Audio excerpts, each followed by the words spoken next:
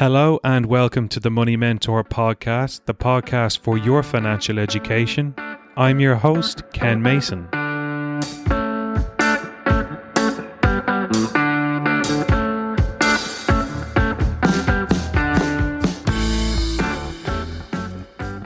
In the previous 5 episodes, we discussed taking personal responsibility of our money. Before starting this week's episode and the episodes to come, I cannot emphasize enough the value of good advice. I will do my best to educate and guide you in the different areas, but it is no substitute for receiving the right advice specific to your circumstances. On this week's episode, we discuss human insurance, protecting us against life's worst outcomes. What is human insurance, and what are life's worst outcomes? Human insurance is insurance that protects us on our wealth-building journey in the event of injury, ill health, or death during our working life. Income protection, serious illness cover, mortgage protection, and term insurance are some of these human insurances. They are tools to insure people and debt. These events are largely outside our control and can pose a significant risk to our financial well-being. In Nassim Nicholas Taleb's book, The Black Swan, The Impact of the Highly Improbable, the author discusses the impact of rare, unpredictable events and our blindness with respect to randomness. This book's message has many parallels to the unlikely but very possible occurrence of negative life-changing events and the devastating financial repercussions it can have on families. Degenerative disease, heart attack, cancer, and stroke can be improbable and random, but upon diagnosis are life-changing. We can control this financial risk by having the right insurances in place. Have we asked ourselves what would happen to our family financially if we were to become injured, ill, disabled, or die? Insurance is the pooling of risk. Actuaries use statistical modelling to make calculated assumptions on the likelihood of paying out future claims given the associated risks. They seek to estimate the number of claims that will be made in a given year. They also calculate what premium needs to be charged to ensure that all potential valid claims, insurance company operation costs, and profits are covered. An insurance premium is the monthly payment required for cover. For example, across a sample set of 300,000 people with home insurance, only a small portion of the 300,000 will make a claim, and therefore the insurance company's potential liability is relatively low, while making the cost of insurance cover somewhat affordable. Those who don't make a claim pay for those that do, and then some. Insurance premiums will rise and fall based on the number of claims in a given year. Car insurance is a legal requirement to protect other road users if we cause an accident. Human insurance is not a legal requirement, although it could be argued it ought to be. This is largely because we are protecting ourselves from ourselves, and not protecting others from ourselves, like we do for car insurance. Let's be honest, insurance is a pain in the face at the best of times. It is a payment to protect us against bad outcomes, so we have an inherent dislike of repeatedly paying for something we hope never happens, and in many instances never does happen. It is, however, on those occasions when something bad does happen, and we are covered, it provides great relief and peace of mind. When renewing my car insurance each year, I always flirt with the idea of third-party fire and theft, because it is about €100 to €150 cheaper. This is because I've been fortunate enough to never have an accident. In the end, I always choose comprehensive insurance because I know I'll be cursing myself if I'm ever in an accident. The risk is just not worth the saving. Insurance is a lot like an umbrella. Useless most of the time, except for when it rains. And we are glad we have it when it does. If we don't have an umbrella when it rains, we wish we did, and are kicking ourselves in retrospect. We need to have our financial umbrella ready, ahead of time, in case it starts to rain. I can't talk about human insurance without talking about human capital. Human capital in a financial planning context is our ability to earn an income into the future during our working life. Take Peter, for example. Peter is married to Sophie, and they have one child and another on the way. Peter is a 35-year-old graphic designer earning €80,000 per year. Sophie is taking a career break, working in the home, until the two children are old enough to attend primary school. Peter and Sophie plan on being financially independent by age 65. Ignoring salary increases, decreases, career breaks, and so on, we can multiply Peter's €80,000 per year salary by the 30 years to financial independence at age 65, which equals 2.4 million. This is a simple estimate of what Peter expects to earn throughout his career over the next 30 years on a straight line basis. Peter's human capital is valued at 2.4 million. When we compare Peter's expected future earnings to other assets and things we insure, such as our home, car, phone, pet, travel, and health insurance, we might be left wondering why we haven't insured our livelihood. We insure assets and things that are funded by our income, but not the very income on which they depend. We protect the golden eggs without protecting the golden goose that lays the golden eggs. Our human capital is certainly one of our biggest assets, if not the biggest. If Peter were to be injured in an accident, become unwell, or pass away between now and age 65, it would have a significant financial impact on Peter and his family. Money will never replace the pain of rehabilitation, the emotional and physical toil of medical treatment, or the anguish and suffering of losing a loved one. A financial cushion can mean there is one less thing to stress or worry about. We can take the time to heal or grieve without the pressure of putting food on the table, clothes on our backs, and a roof over our heads. Human insurance can provide an income when out of work, injured or unwell, a lump sum to help with living expenses and medical bills when seriously sick, or mean that the family's financial future is secure in the event of death. Our own health and mortality are a financial risk. Human insurance is about controlling this risk. Our ability to pay for our lifestyles going forward is dependent on earning our income into the future. It is prudent to protect it. We are legally forced to pay car insurance to protect other road users, but when it comes to protecting ourselves, there is often a blind spot. None of us know what the future holds, but we can hope for the best and plan for the worst. We hope it's the best waste of money we ever spend, but know that if the worst does happen, we are covered. If we choose not to have insurance, it may jeopardize much of our wealth-building efforts, as we will have to use all accessible financial resources available should we be unable to earn an income going forward. Protecting our human capital also assists us in the preservation of the wealth we are building or have already built. It affords us options rather than spending down our existing wealth. Offense wins games, defense wins championships. Human insurance can provide funds to enjoy quality time together before saying goodbye, if terminally ill, and to replace the loss of future earnings. These events are unpleasant to think about, and most of us believe that it will never happen to us. This is only natural, but unfortunately it does happen, and to more people than you might think. You can count yourself incredibly lucky if you don't know a family member, friend or colleague that has not suffered injury from an accident, a period of ill health, or the death of a loved one during their working lives. In my line of work, we hear of bad news from time to time, and it is heartbreaking. Lives are changed irreparably, and families have to cope as best they can. Knowing the potential risks, we now outline how we can manage these risks, starting with spending less than we earn and therefore create a savings rate.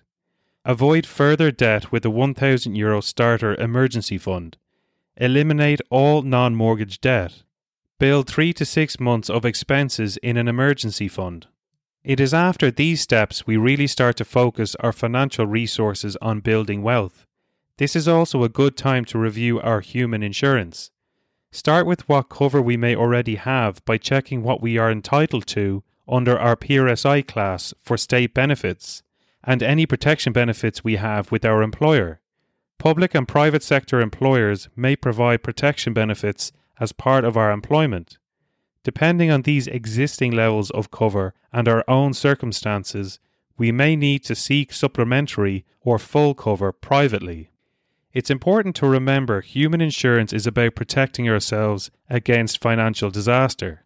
Having good health insurance, an enduring power of attorney, and an up-to-date, valid will are also particularly important. I will now briefly provide an overview of some of the personal protection products available to us. Income protection. Income protection does exactly that. It protects our income. Income protection covers us if we are unable to attend work due to injury, illness, or disability. This type of cover has the broadest scope. We can receive up to 75% of our salary less the state illness benefit until we either return to work, retire, or the policy term ends. I have seen employer group schemes offer 100% of salary, but this is rare. The reason it is up to 75% of salary is to incentivize us to return to work. The percentage of income protection we choose should be linked to our lifestyle spending. If we spend less than 75% of our salary, we can choose a lower percentage. The state illness benefit is currently €10,556 and only available to those who pay Class A, E, H or P, PRSI. Each income protection policy has a deferred period. A deferred period is the number of weeks before the policy will start payment. This can be 4, 8, 13, 26 and 52 weeks. The deferred period should fit hand in glove with our emergency fund. For example, if Peter had income protection with a deferred period of 26 weeks, he would start to receive €4,120 per month before tax after 6 months. 75% of 80,000 less €10,556 state illness benefit divided by 12. Income protection policy premiums paid attract income tax relief at our marginal rate, that is 20% or 40%. For example, if the monthly premium for cover is €75, it will cost us either €60 or €45, depending on our marginal rate of income tax. If the policy comes into payment, the income received is taxed. A general rule of thumb is that if there's tax relief on the way in, it will be taxed on the way out, and if there's no tax relief on the way in, it won't be taxed on the way out. Income protection tax relief is not shared with pension tax relief. It is a separate tax relief. The only downside to income protection is that not all occupations are equal when it comes to underwriting. Underwriting is the team within an insurance company tasked with evaluating an applicant's details and determining what additional risks there may be. A loading may be applied. This is an additional charge that increases our monthly premium. Occupations are split into 5 classes. These classes are used to bucket occupations based on perceived risk associated with that particular job. These classes are 1, 2, 3, 4, and D for declined. Examples of these are Class 1, architect, medical doctor, solicitor, and accountant. Class 2, dentist, beautician, chef, dietitian. Class 3, van driver, nurse or midwife, and distiller. Class 4, mechanic, plumber, builder, and painter. Class D for declined, pilot, taxi driver, soldier, musician, and jockey. Occupations are often more nuanced than the broad professions highlighted above, so it's important to explore income protection as an option until we know the cost. If income protection is not a runner, there are other options available. One of these is serious illness cover. Serious illness cover, also known as critical or specified illness, pays us a tax-free lump sum if we are diagnosed with an illness listed on our policy. It is less comprehensive than income protection. The list of illnesses vary from policy to policy, but all include the top 3 illnesses, which are cancer, heart attack, and stroke. These 3 illnesses account for over 75% of claims. Serious illness policies are very prescriptive on the criteria required for a claim to be paid. There are strict medical definitions within the policy that need to be reconciled with medical records, otherwise the claim won't be paid. These policies can be expensive and therefore are typically used to cover living expenses and medical bills for a couple of years. The monthly premium paid for cover does not attract tax relief, and so the lump sum is paid tax-free. One major risk to be aware of with serious illness cover is that we must survive more than 14 days in order to have a valid claim. If we are diagnosed and die within that 14-day window, the policy does not pay out. For example, if Peter had €100,000 of serious illness cover, was diagnosed with cancer and met the policy's medical definitions for payment, he would receive €100,000 tax-free, so long as he survived more than 14 days.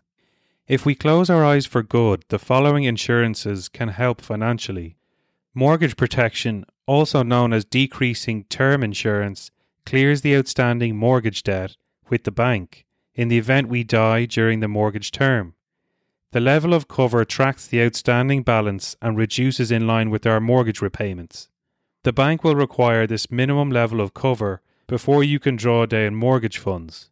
The bank are covering their risk of our death by ensuring we take out a policy that settles our mortgage debt with them if we die. The bank can only offer its own policies and therefore they are usually more expensive than the open market rate. They will also likely try to bundle in other insurances linked to the mortgage, such as serious illness cover. This means that if we were diagnosed with a serious illness covered on our policy, the bank will receive the lump sum payment. This is because the mortgage protection policy is in our name but is assigned to the bank, and therefore they are the beneficiary of any payments under the policy. In short, search the open market for the best mortgage protection quote and only provide the bank with the minimum level of cover to secure mortgage funds. Depending on our life cover at work, we can seek additional cover privately. Term insurance is life cover that pays out a lump sum if you die within the term of the policy. For example, if Peter has life cover of €500,000 over 30 years and he dies during the term of the policy, Peter's family will receive a payment of €500,000. It is also important to remember that Sophie, while on a career break and working in the home, is also at risk. Just because Sophie is not earning an income does not mean that if something were to happen to Sophie, that there is no financial risk. If Sophie wasn't insured, Peter would have to continue working and would likely need help looking after the children. Whole of life insurance pays out a lump sum when you die. So long as you maintain monthly premium payments, it covers our entire life. We must keep paying into the policy until we die. I would strongly encourage you to stay away from whole of life insurance. It is typically 3 to 4 times more expensive, a poorly designed product, and almost always wholly unsuitable compared to other alternatives. It was designed decades ago in a time of high inflation and interest rates, and has only come back to haunt policyholders years later in the form of massive increases in monthly premiums when nearing or in retirement.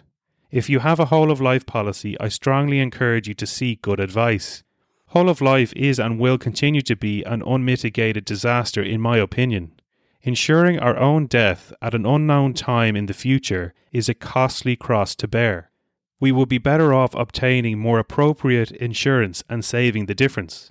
Human insurance is about managing the financial risk of our working life, a stopgap from A to B, while we build wealth and transition into financial independence. There should be no need to continue to protect our human capital in retirement because there is no human capital to protect. Instead, we shift our focus to estate planning. In summary, human insurance is a necessary evil we hope to never need to claim. Similar to budgeting, insurance is also an art and not an exact science given the variables involved. Protect what matters most to you by hoping for the best and planning for the worst.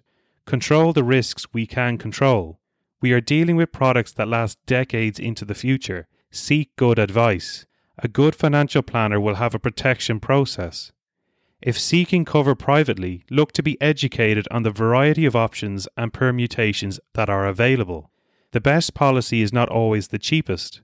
We can also protect ourselves by building wealth through our pension. A pension can be accessed by retiring through ill health, being diagnosed with a terminal illness, and upon death. Human insurance is there to protect and preserve our wealth and afford us options on our wealth-building journey. This week's book recommendations are The One-Page Financial Plan, A Simple Way to Be Smart About Your Money by Carl Richards. Carl has made it his mission to simplify the complex. when it comes to financial planning, and this book is no different. It is a great book from which to start your financial planning journey. Carl also does great financial sketches which can be found online at thebehaviorgap.com. And The Simple Path to Wealth, Your Roadmap to Financial Independence and a Rich, Free Life by J.L. Collins. It is a US-centric book but delivers many universal money truths. This week's movie recommendations are Watchmen. Set during Cold War times, superheroes, governments, and the public are descending into a state of anarchy. And No Country for Old Men. A welder stumbles across a drug deal gone wrong, takes a sizable sum of money, and is pursued by a sadistic hitman who is hired to retrieve the money. Javier Bardem is brilliant, and the coin toss scene is something else. If you have any questions on this week's episode, ideas, suggestions, or feedback, please send us an email at team@money-mentor.ie. We can also be found online at money-mentor.ie. And through the website you can find our Twitter, Instagram and LinkedIn accounts. If you are liking what you are hearing, please subscribe and I would be grateful if you could leave a review. Please share with family, friends and colleagues if you think they would benefit. Until the next podcast, thank you for listening, take care and chat soon.